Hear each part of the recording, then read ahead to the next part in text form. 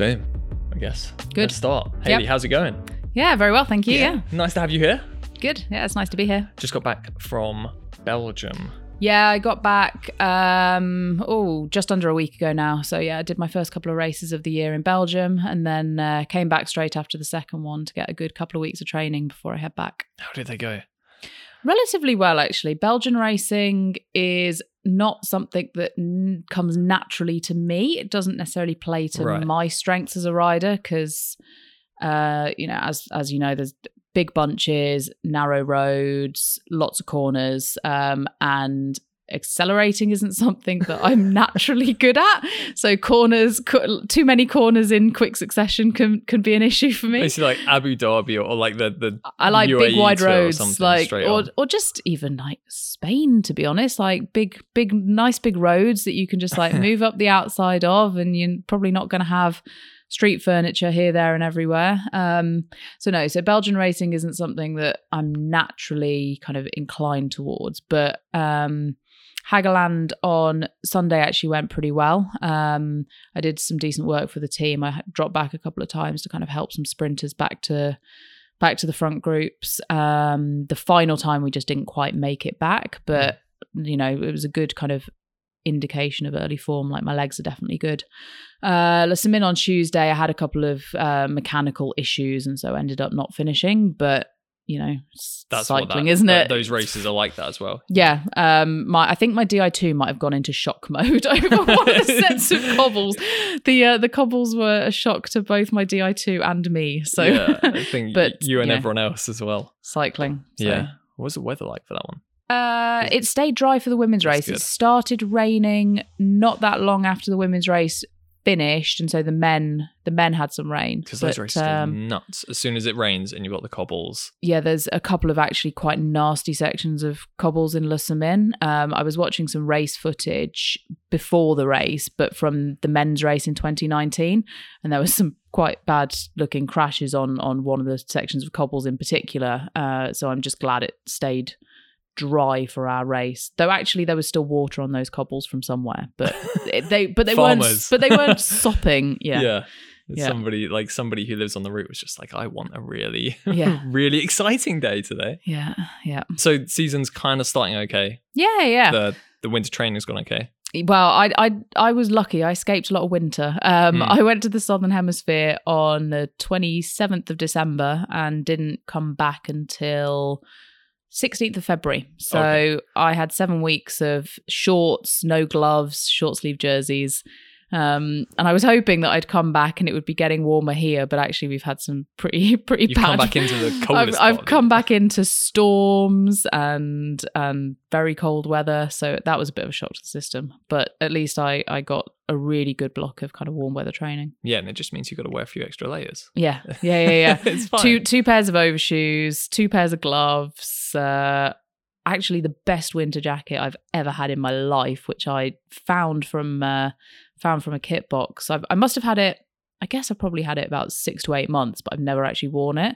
It's one of the GB Callus ones, and it's amazing. It comes with its like own inbuilt kind of gilet and hood, so I can put a hood up, and it's brilliant. You can wear that as a leisure jacket. It's amazing. Honestly, it's like I'm going to go through it too quickly, I think, because I'm literally wearing it almost every ride now, and then just like wear it, wash it, wear it, wash it. Yeah. It's not like, is this a subtle unannounced sponsor segment? Callus is obviously GB sponsor, so it's just an item of kit that I will have had from a kit drop at some point with GB, but it's amazing. Oh, well, I'll let you off that one. Yeah.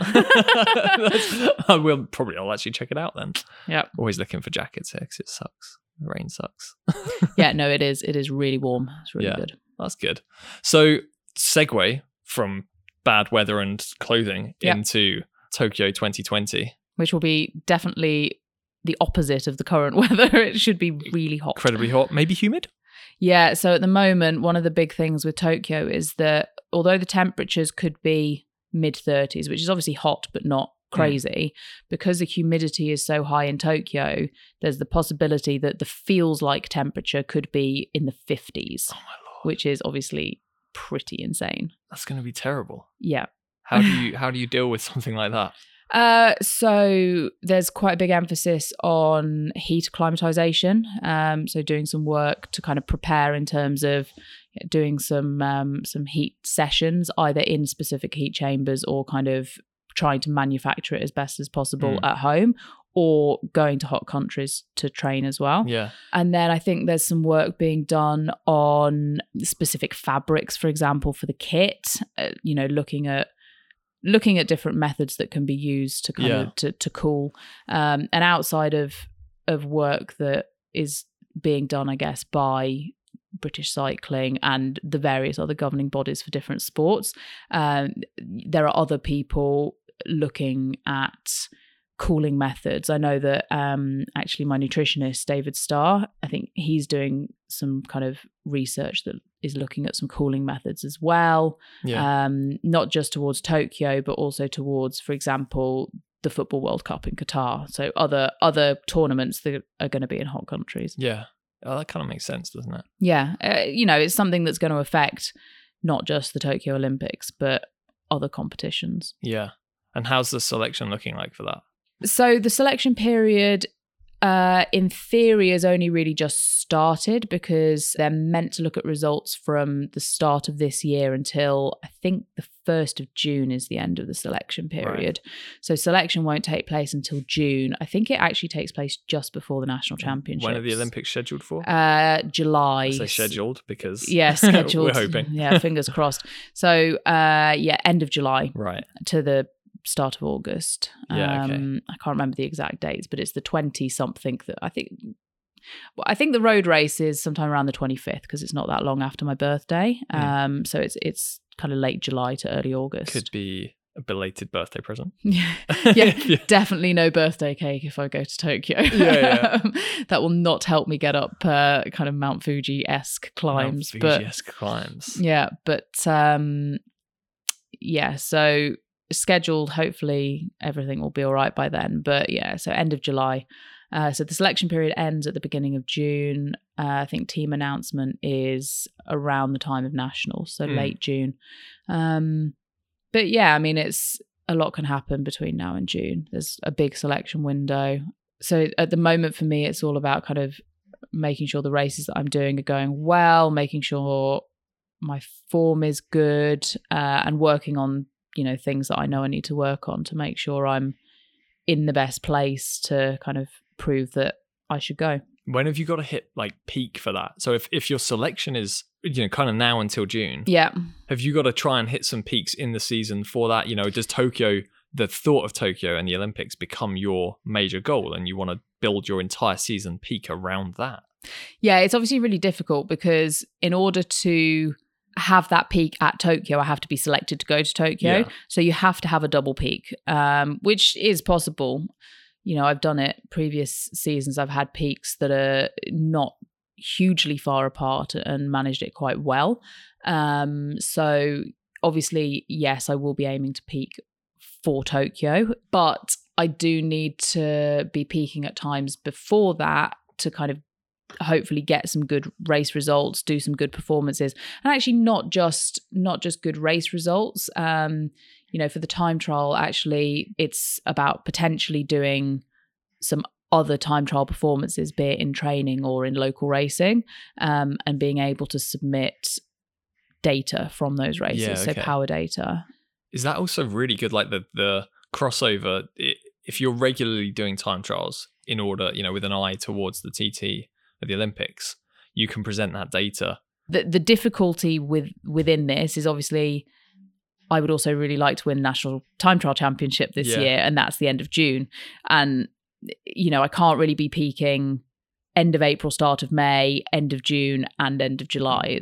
There will be people definitely peaking, domestic riders that don't have the Olympics as a goal. You'll be trying to compete against them. Yeah, it can be really hard to manage when you know that you're doing some races, but then other races which would be more important, you don't actually find out about until quite late on.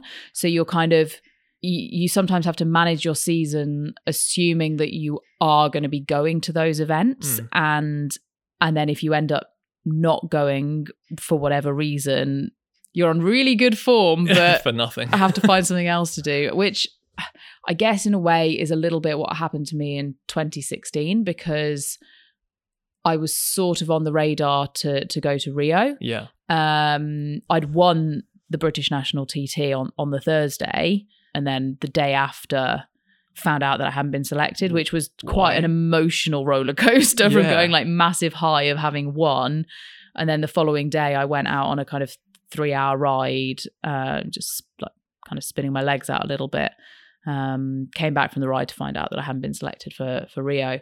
But I'd almost been prepping as though I was going. And so I ended up having a really good run of form at the end of July and the start of August that year. And I actually broke 3 time trial competition records within 8 days. Snap. At around the time of the Olympics, because I was on really good form. I'm pretty sure I remember seeing this, seeing some minor controversy about. And I broke the 10 record, and then the next day broke the 25 record, and then the following weekend broke the 50 record.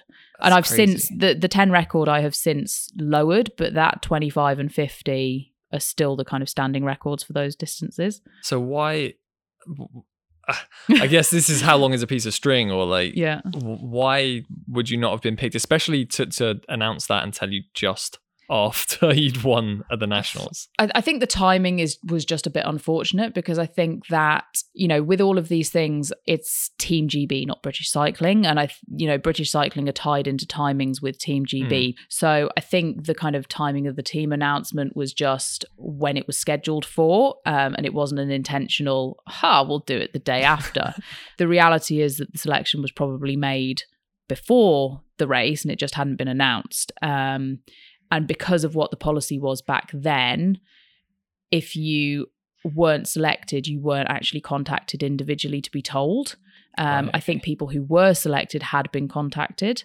And policies, have changed since then. There's been a lot of change within British cycling in the last 4 years. And I think athletes are now treated a lot better. And to be fair, there was an apology made privately to me for the way that everything came out and how it was handled, which I really appreciate. So I think it was just difficult. It was just the way things happened. And it sucks knowing you're in form and going away and putting away like 3 national records. Yeah. And thinking, man, this one of these could have been a ride at the Olympics. Yeah, it was definitely hard, but I was happy with where my form was at that point, and at least I had some good results that still stand. Those 2 of those records still stand, and the third I still have. I just bettered it later that year. So and how do you feel? It's impossible to say because it's so early in the year. Yeah, but knowing that now, like, you've got to be looking at Tokyo 2020 with going there with a vengeance. How do you feel compared to your 2016 form? I think so. I've been working on some different things over the past couple of months. So working on like known weaknesses. So hopefully I'm a better all-round rider than I was 4 years ago. I've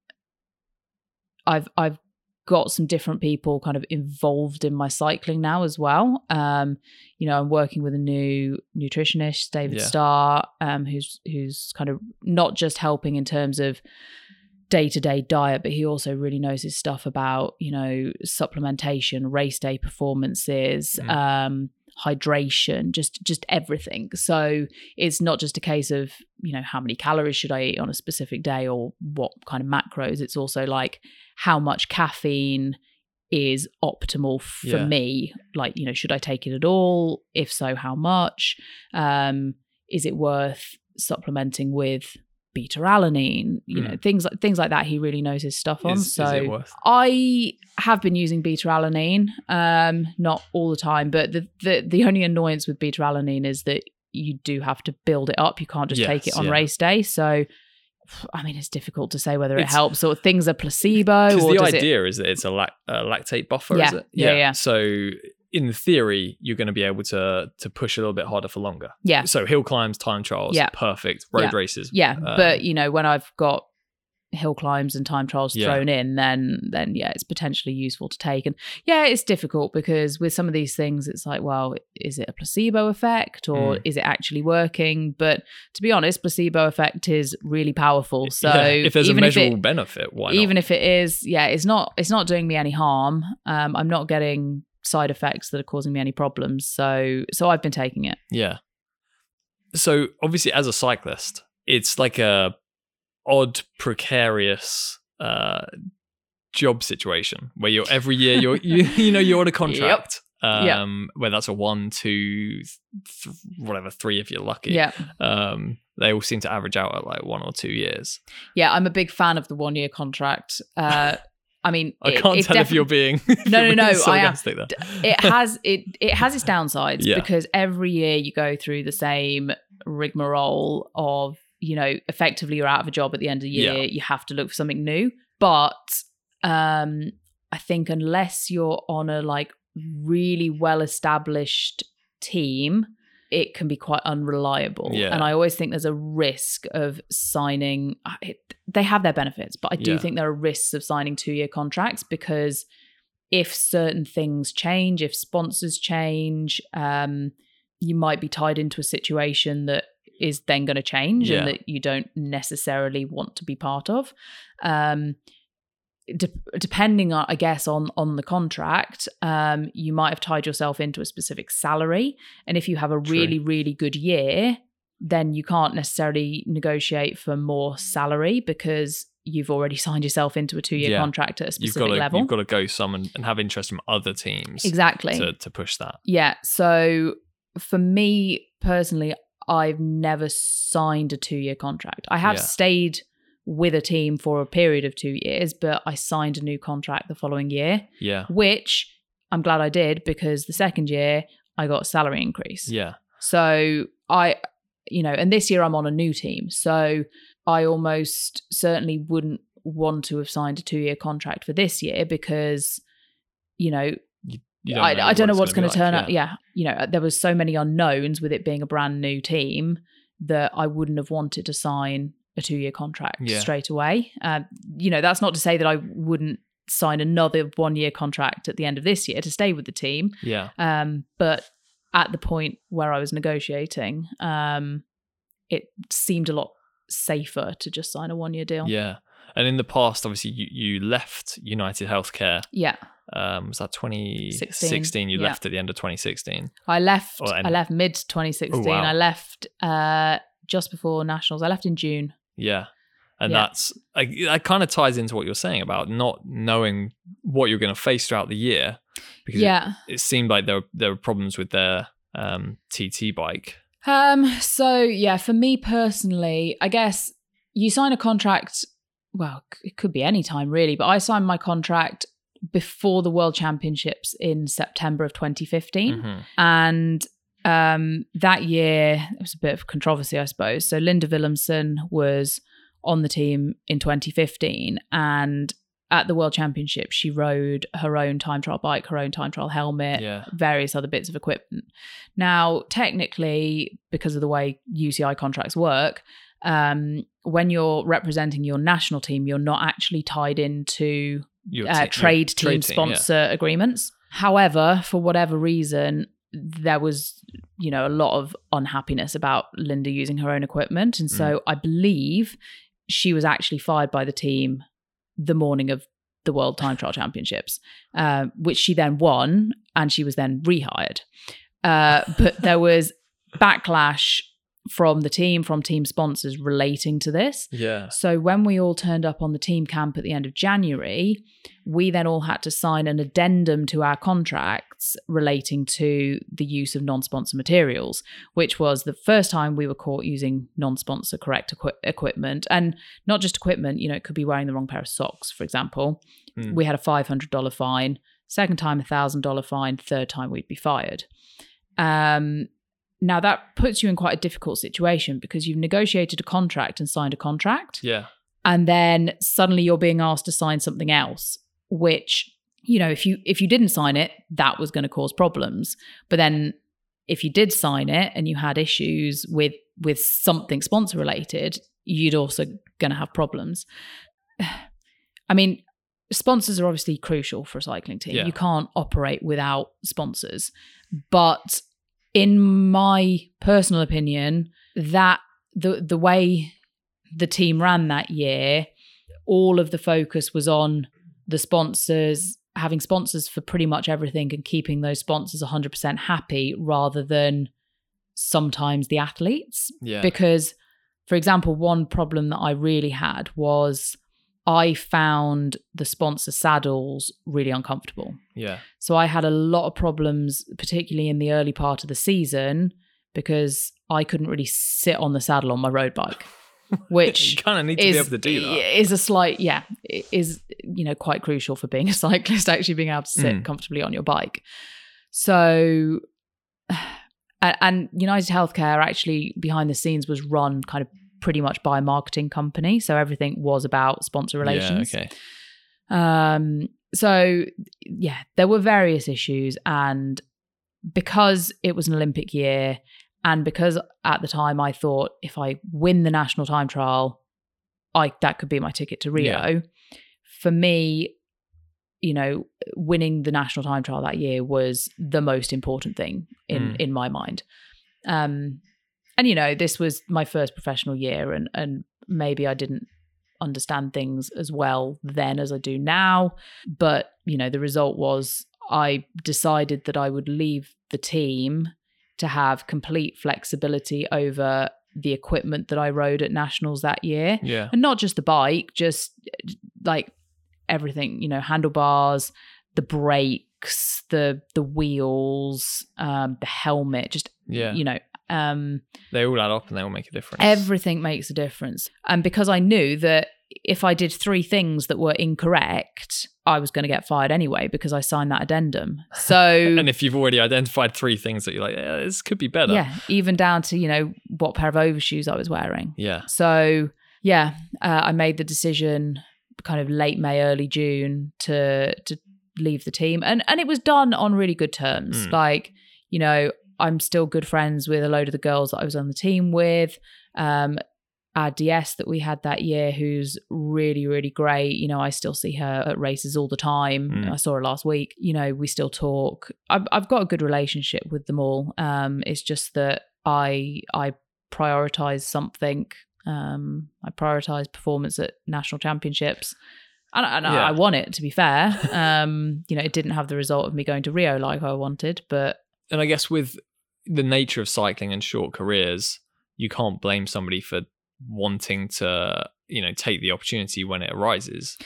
No, exactly. Like, there's only a certain amount of time I'm going to be able to do this for. So if I haven't given myself the best chance of achieving the things that I really want to achieve, then I'll regret it. Yeah. If I look back and say, oh, well, maybe I could have gone to the Olympics if I'd just made the decision to step away from this team, or if I'd spent a bit more time doing strength and conditioning, or I don't want to look back and regret the way I did things. Yes, yeah. So that makes sense.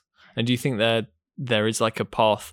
Obviously, you're a professional cyclist now, and it sounds ridiculous to say this, but for people coming into the sport, like young women in particular, are things improving? Like, is there more of a career path for young women? Yeah, I think things are definitely improving. And there's organisations like the Cyclists Alliance who are like really, really helping the situation for women.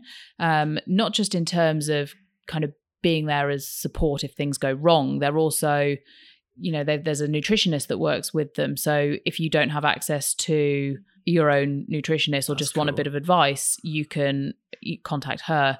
They've provided things like concussion baseline testing. Yeah. So, you do a baseline test, then if you crash in a race, you think you might have concussion, you can check. And it's just small things like that have not necessarily been there before, which kind of just improves the sport as a whole, and improves that's a good model to set for the men as well. Yeah, just improves everything for the women. And the women have never had an organisation really before who have kind of been there specifically to kind of help us.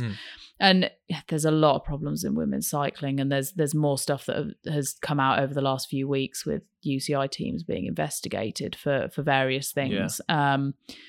But at least now there are people that you can go and talk to or contact. And even if they can't help, they have the knowledge to kind of direct you to the right organisations that you can contact. Yeah.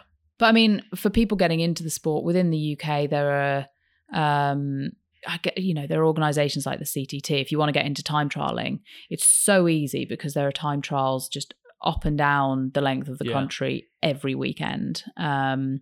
And that's how I got into the sport. You know, I got into it through time trialing, realised that I was kind of all right at it and went from there. But, you know, there are now, as you step up and hopefully join professional ranks, you know, there are organisations there to kind of help and support that weren't there when I started. Yeah.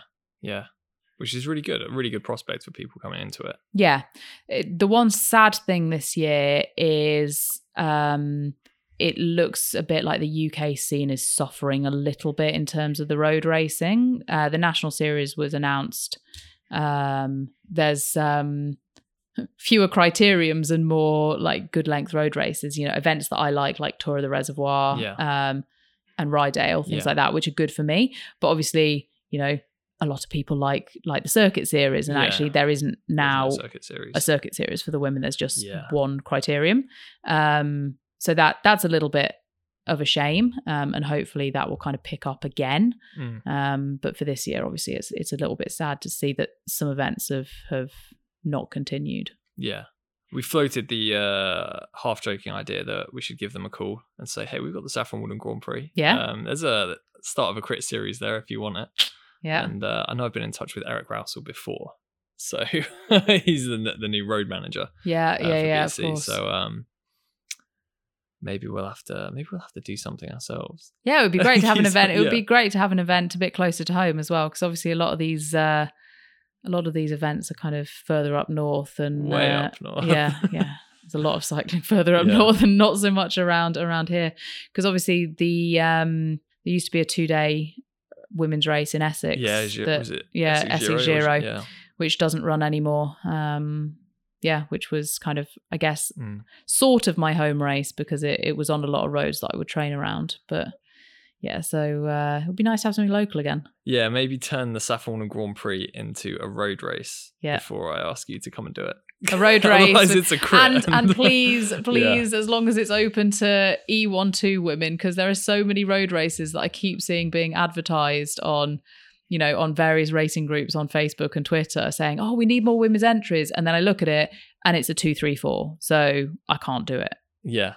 And I understand that a lot of like 3rd and 4th cat women are daunted by E12, 3, 4 races, but it's difficult to increase your women's entries if you're restricting elites and first cats. So yeah, it's difficult, but it would be really great if there were more E12 races. Please. That's well noted by me as an organizer. Yeah. Oh dear. Well, I could go off on a whole other tangent about too many races up north and not enough women's races and all of that. So I guess if we call it there. Yeah. To avoid before we get carried away. This podcast episode is 12 hours long. Yes. No, we'll try to cut it short. So in which case, thank you very much for joining us. Thank you. That's brilliant. Hopefully the bloody building work outside will not show up too much or work some editing magic. Lots of bangs. I think there's something weird going on. God, I'm going to go out there and shake my fist and have a go at those pesky kids. At least it's a reasonable hour though, unless it does start at 6 a.m, but hopefully not. No, they're pretty good. Good. But yeah, I mean, again, thank you so much. We'll probably get you on if it all goes to plan and we see you at the Olympics. Yeah. 100%. Ooh, we can have a podcast number 2. Yeah, that'd be nice. That'd be good. And in the meantime, everyone can go follow you on Instagram and Twitter. Yeah, at Hayley R. Simmons, both the same on Instagram and Twitter. Which is a godsend. Yeah. And everyone else, I guess, should probably go and follow Monument Cycling. Don't forget to subscribe to the Monument Cycling podcast. You're listening to it now, so you might as well. Why not? Yeah. You can follow us on Instagram, Twitter, and Facebook and stay up to date with all of our races, content, and future podcasts. Everyone else, thank you very much for joining us. We'll see you next time.